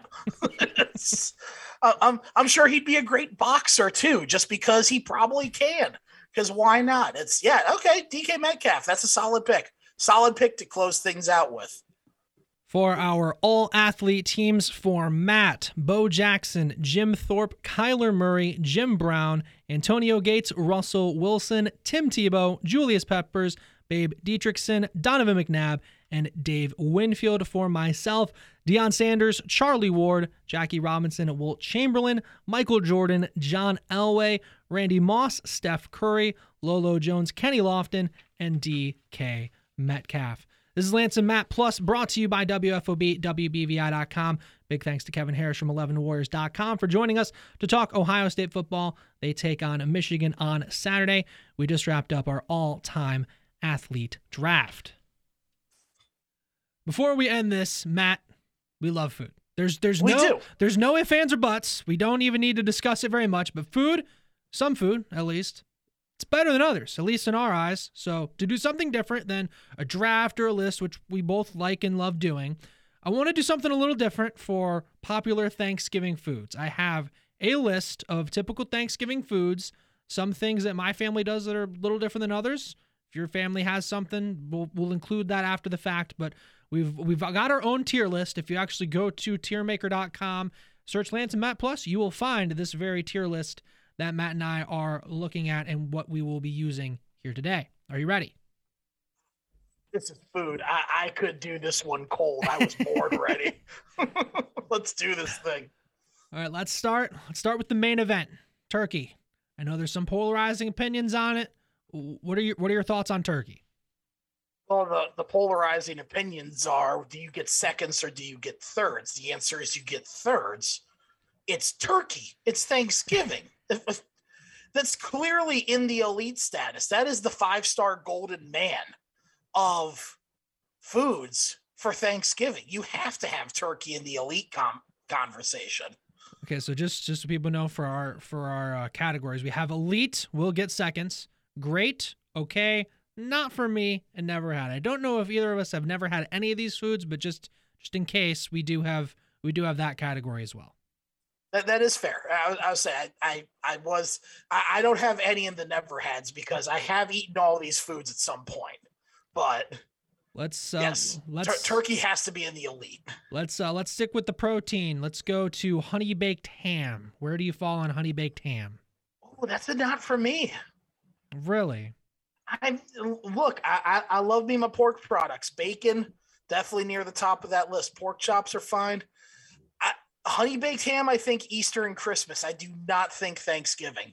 So when it comes to Thanksgiving, I got to hit that as a not for me category.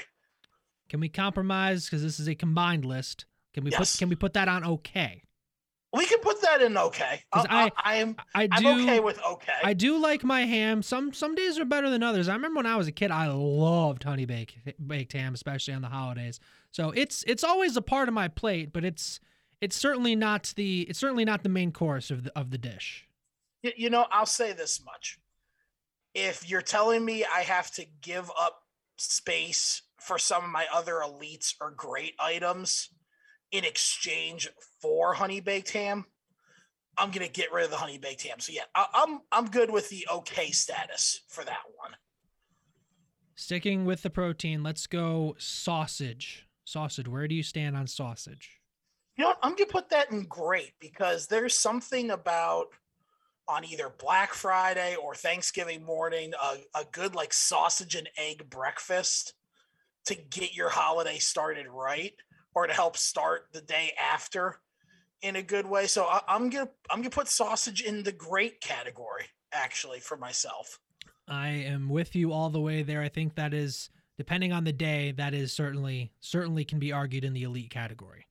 Oh, yeah. Well, see, for me, one of the next ones that we have on the list jumps up into the elite category. So we'll get to that here in a moment, I'd imagine. I hope that we're on the same exact wavelength because for me, kielbasa is absolutely in the elite category, 1,000%. It's one thing our family had to start making more of as the years progressed because I have a cousin that I won't say his name in case Joey is listening, but he is the reason we had to start making more kielbasa because he would devour it. And I'm not saying I didn't have my fair share because I did, but he is the reason we had to start making ample amounts of kielbasa. So for me, that is certainly in the elite. Kielbasa is what sausage aspires to be when it grows up, is kielbasa.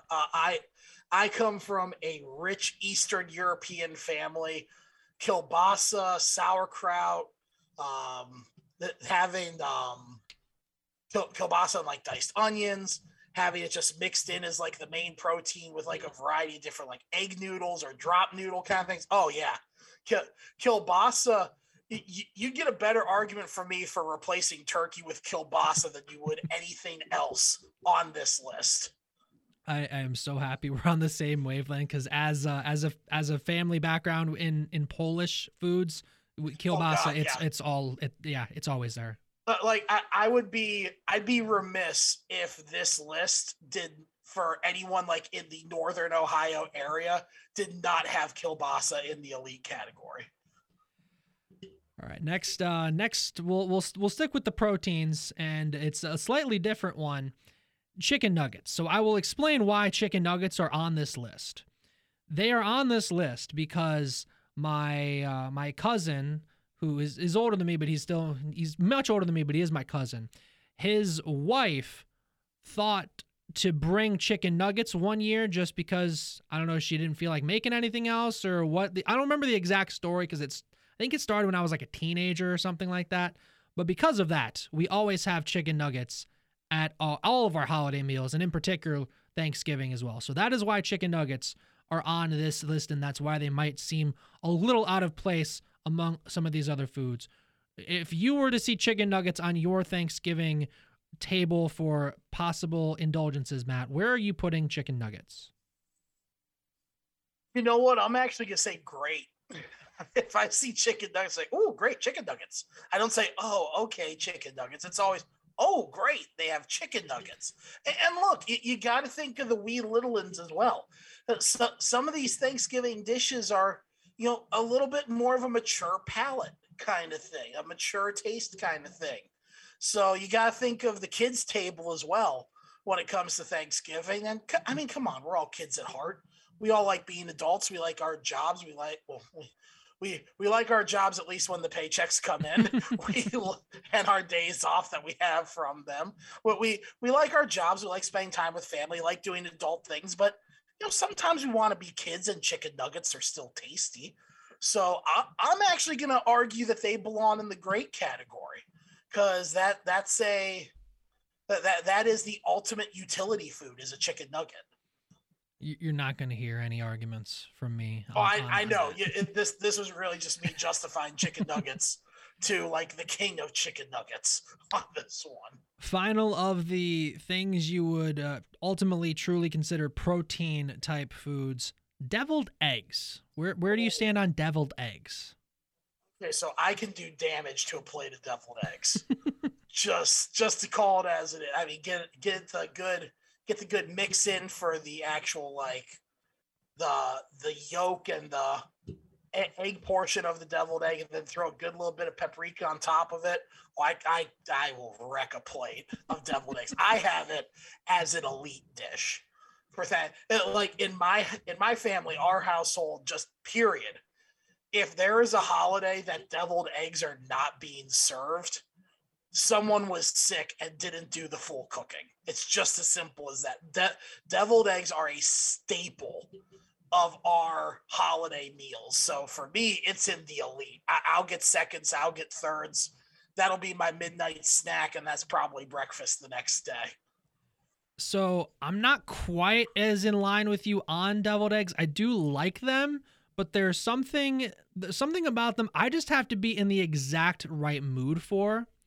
So because of that, for me, and we can maybe debate this further, I would put them as, just because since you said elite, I would put them at then great, because on the right day, absolutely amazing. But on the wrong day, I don't know if it's just the texture of it or what it might be, but some days they just don't hit the same.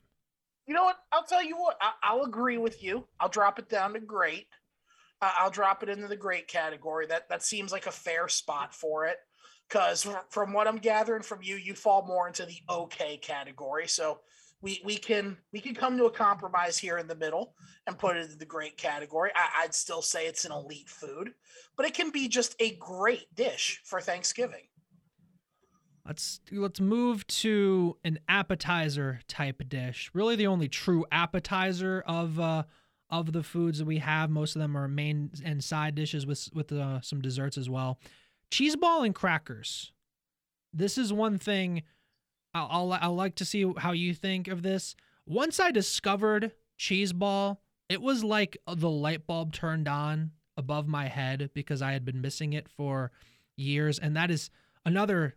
This is another case of family members eating too much of the cheese ball, so I didn't even give the thought of having cheese ball, because most of the time when I would want to maybe go have some, it was already gone or very close to gone. So because of that, when I was younger, I don't remember having it very much at all.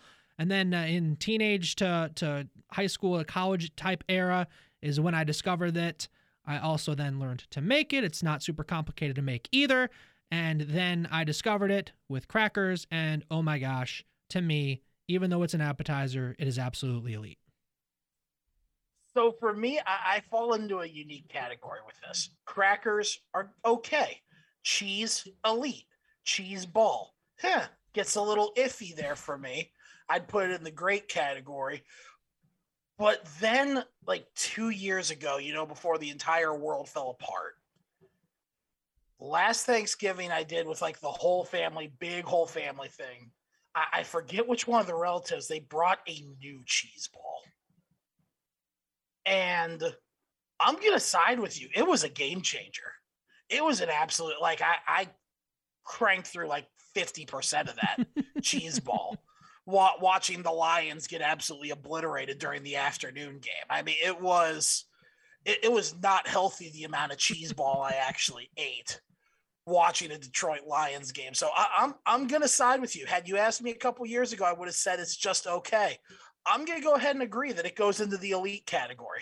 It's another thing that, depending on how it is made, yes, can make it from elite to okay. I think totally. I think that is exactly your problem. Is you were having an okay dish, and I don't know what kind of cheese ball you were eating, but if I had to wager a guess, it would be one that was not finely processed with the meat and onion stuff that is inside of the cheese ball, because even to this day, my grandma does the same thing, and that's why hers does not get eaten as much as the other ones that are there.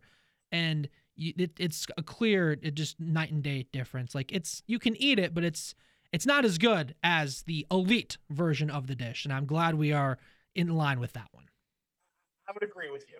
I would agree. I'd throw it into the elite category. When done correctly, it's elite.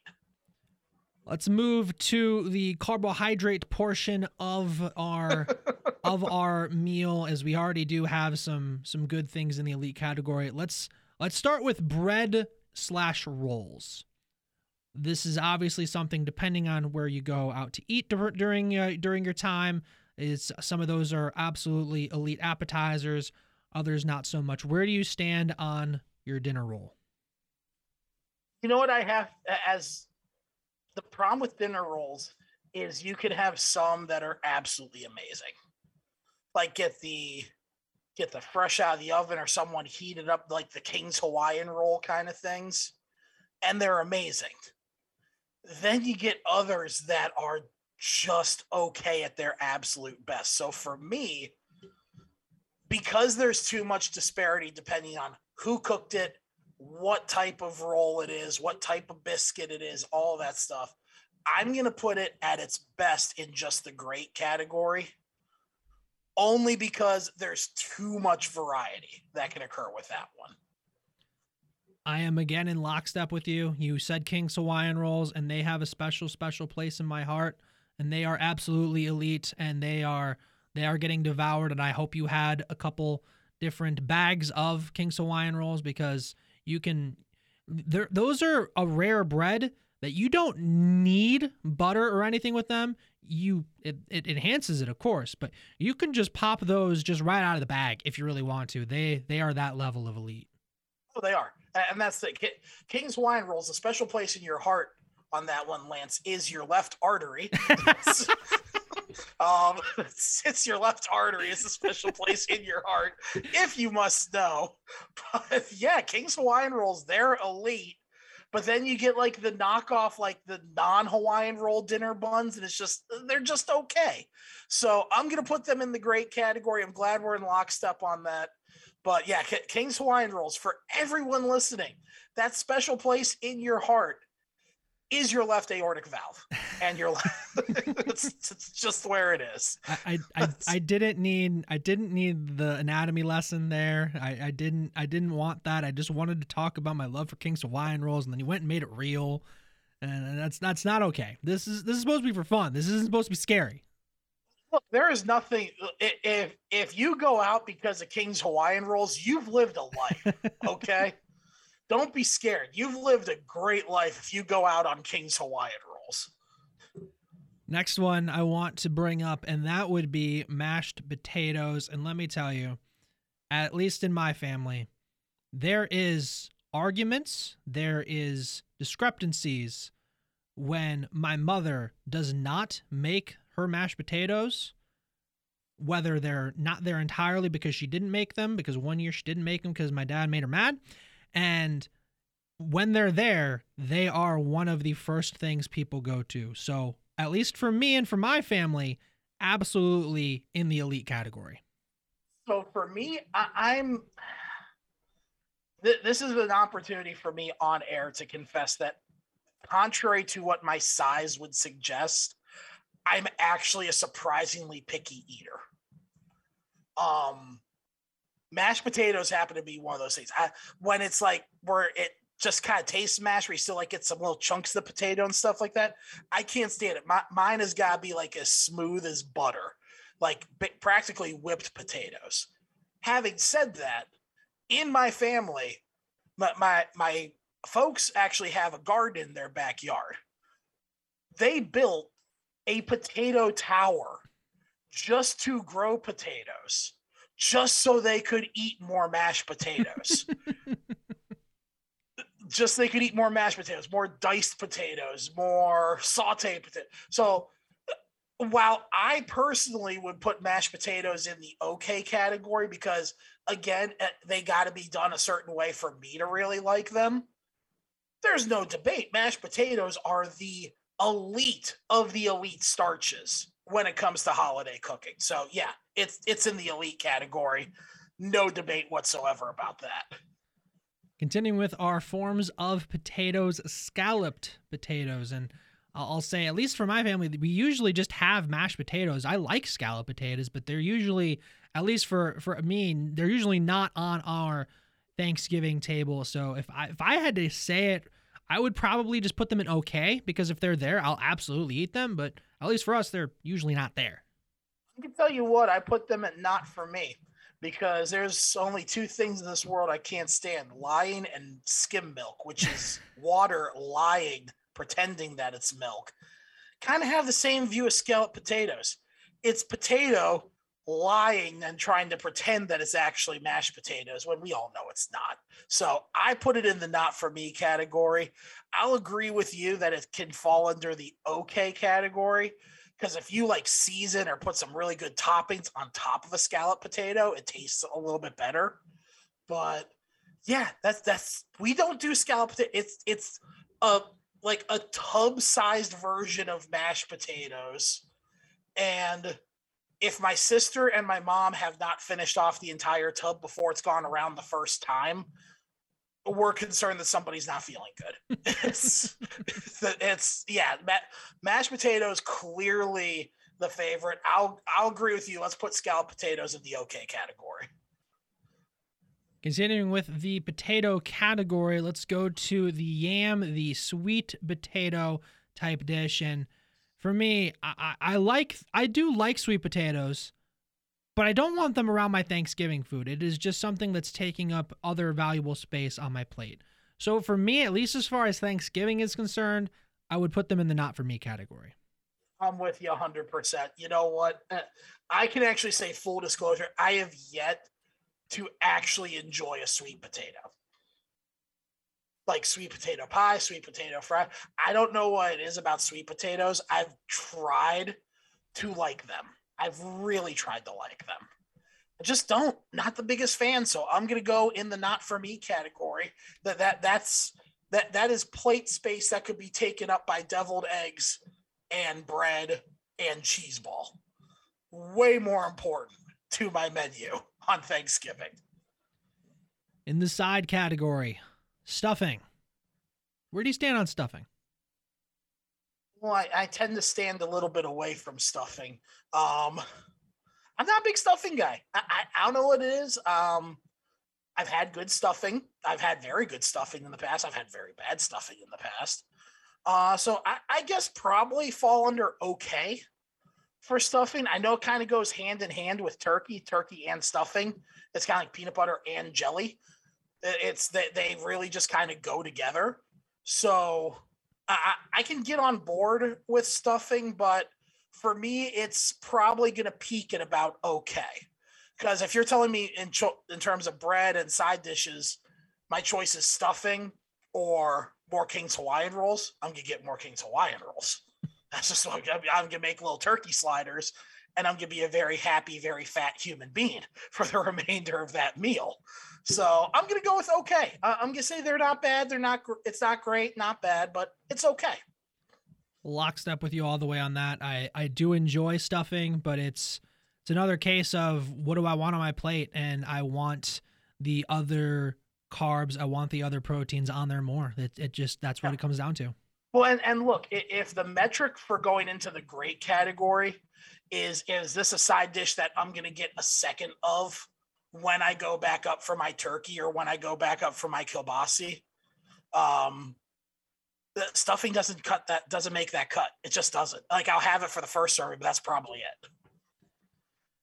Mac and cheese, another polarizing food in the Thanksgiving community. When you look at especially on the internet, some people love it. Some people just say, I don't want it on Thanksgiving, even though mac and cheese is amazing.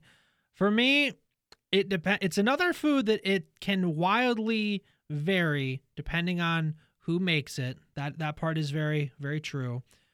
For me, though, I think this goes in the great category. I think it's just below elite just because of the variance. If it's top-notch mac and cheese, then it's absolutely in the elite. Some mac and cheese, just more okay. So I think, at least for me, I think I would put this in the great. Where do you stand? I'm going to put it in the elite, and I'll tell you why. Mac and cheese, compared to everything else on this list, is the ultimate mixer.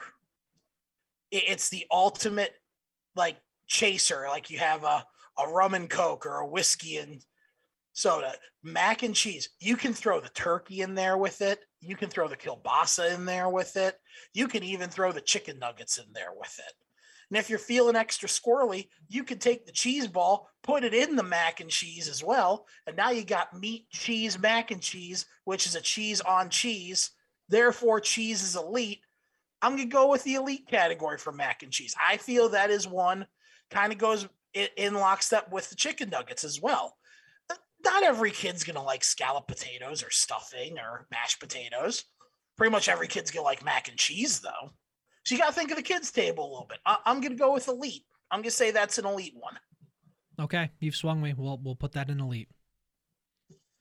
Not that I needed a whole lot of convincing, but still. Oh no, you didn't need convince. You needed permission. You just didn't need convincing. You wanted permission on that one. All right, we have 3 left. We have one more side and then a couple pies. Go for it. I'm ready. We have green beans. I don't even know why we're abominating this list with green beans on it. Like, green beans right now, just to call it as it is the Joe Flacco of the side dishes. It's still around. Your grandpappy liked it back in the day. Green beans have done squat for the Thanksgiving meal for about 20 plus years now. Coincidentally, much like Joe Flacco hasn't done anything since that 2010 Super Bowl. So for me, I would love to create a bonus category of what in God's name is this doing on this list, but I'm going to have to settle for not for me. Yeah, lockstep with you on that. I do like green beans, but again, they're just taking up valuable room on my plate for other things. Well, and are we talking green beans like somebody made green beans fresh out of their garden, cooked them themselves, or are we talking about that god nasty green giant off color, like sad puke green mush that gets drained out of a can every year? Right. Yeah. No. Green beans to get that weak stuff away from me. All right, we got 2 pies. We got apple and we have pumpkin. Let's start with pumpkin. I have a feeling we're going to disagree on this, so I want you to go first. What are your thoughts on pumpkin pie? Important question. Follow-up. Does the pumpkin pie come with whipped cream? Sure. Then it's elite. There's no debating it. It's we could have this debate. You would have to understand that you're wrong and that we can move forward together as co-hosts in that regard. But pumpkin pie is as much a staple of Thanksgiving as turkey, in my opinion.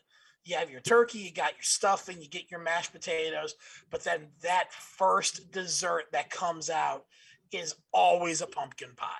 It's either a pumpkin pie or a pecan pie.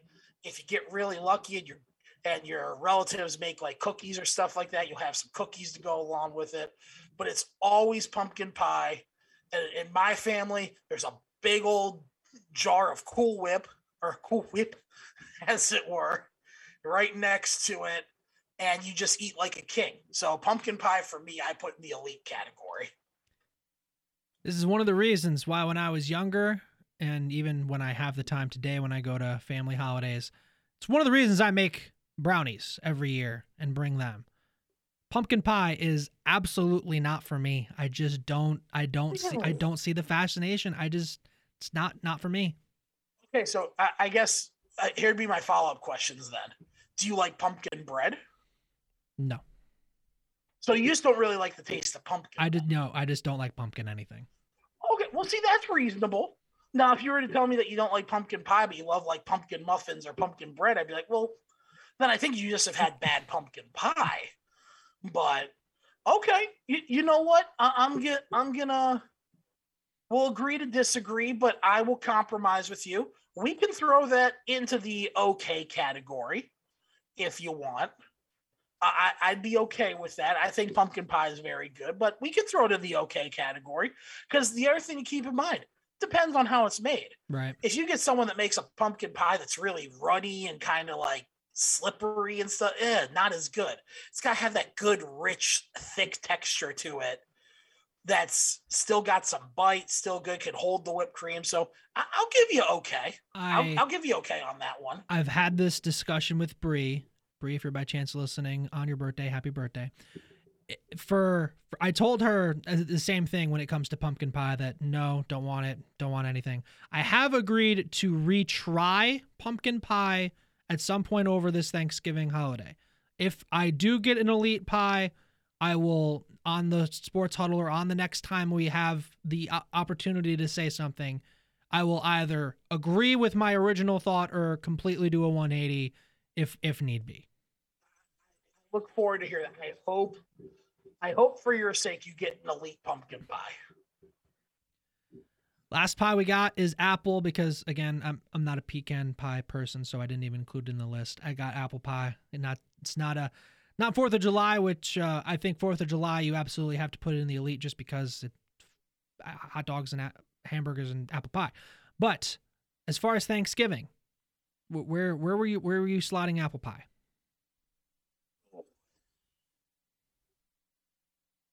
Full disclosure, I'm not the biggest apple pie fan in the world. I had that feeling. I'm not the biggest apple pie fan in the world, which probably makes me very un-American, and I've come to terms with that. Clearly. Now on the flip side, like apple fritters, apple crisp, all that stuff tastes good. I love apple. For some reason, I've never been a huge fan of apple pie. Having said that, I am going to put it in the great category. Because while I'm not the biggest fan in the world of apple pie, I'll still eat it. Because it's apple pie. It's as American as apple pie, as the expression goes. I'll still eat it. But it goes back to what you can do with it. You can throw ice cream on top of it. You can throw whipped cream on top of it. Apple pie is kind of the mac and cheese of desserts. You can do a lot of extra stuff with it that really enhances it and adds to the flavor. So while I personally would say apple pie is usually not for me, I'm actually going to say it's a great dish for Thanksgiving. I will be in lockstep with you on that one as well. It's one of the Thanksgiving desserts that if I see it, I might have more of the apple pie because everybody else wants the pumpkin pie. So I have that going for me too. See, that is, you do have that advantage for yourself. You get to have bonus apple pie because no one else is touching it because they all want the pumpkin pie because they're, right. But all right, just to recap our Thanksgiving food tier list. In the elite category, will get seconds. We have turkey, kielbasa, cheese ball and crackers, mashed potatoes, and mac and cheese. In the great category, we have sausage, chicken nuggets, deviled eggs, bread and rolls, along with apple pie. In the okay, we have honey baked ham, scalloped potatoes, stuffing, and pumpkin pie. In the not for me, we have yams, sweet potatoes, along with green beans. Yeah, I'm okay with this list. I feel pretty good about this list, especially the fact that green beans is in the not for me category. Green beans are an abomination. And you know what? I'm actually going to put this challenge out there to the listeners. You can reach out to us. You can find us on Twitter. By all means, reach out to us. Give me a way to actually eat green beans that doesn't involve deep frying it and slathering it in like a million different sauces where it'll taste good, and I'll change my opinion. If you can do that, one, congratulations, you're a master chef. And 2, I don't believe you. And I still will say green beans are not for me. But the challenge has been laid upon you, our dear listeners. Come up with a green bean dish that actually is good. I will give it a try, and I'll see if we can move it out of the not for me. But until then, green beans could go exactly where Art Briles could go on that one, Lance. That's all I'm going to say. On that note, that'll do it for this edition of Lance and Matt Plus. Big thank you to Kevin Harris from 11warriors.com for joining us earlier on. And join us the rest of the winter sports season from Frickers every Wednesday night from 6 to 7:30 for the NWO Orthopedics Sports Huddle. Matt and I will be live from the Frickers in Findlay. And for my broadcast partner, Matt Common, this is Lance Morris signing off from the Tri-County Broadcasting Studios. Thank you for listening, and have a happy Thanksgiving, everybody.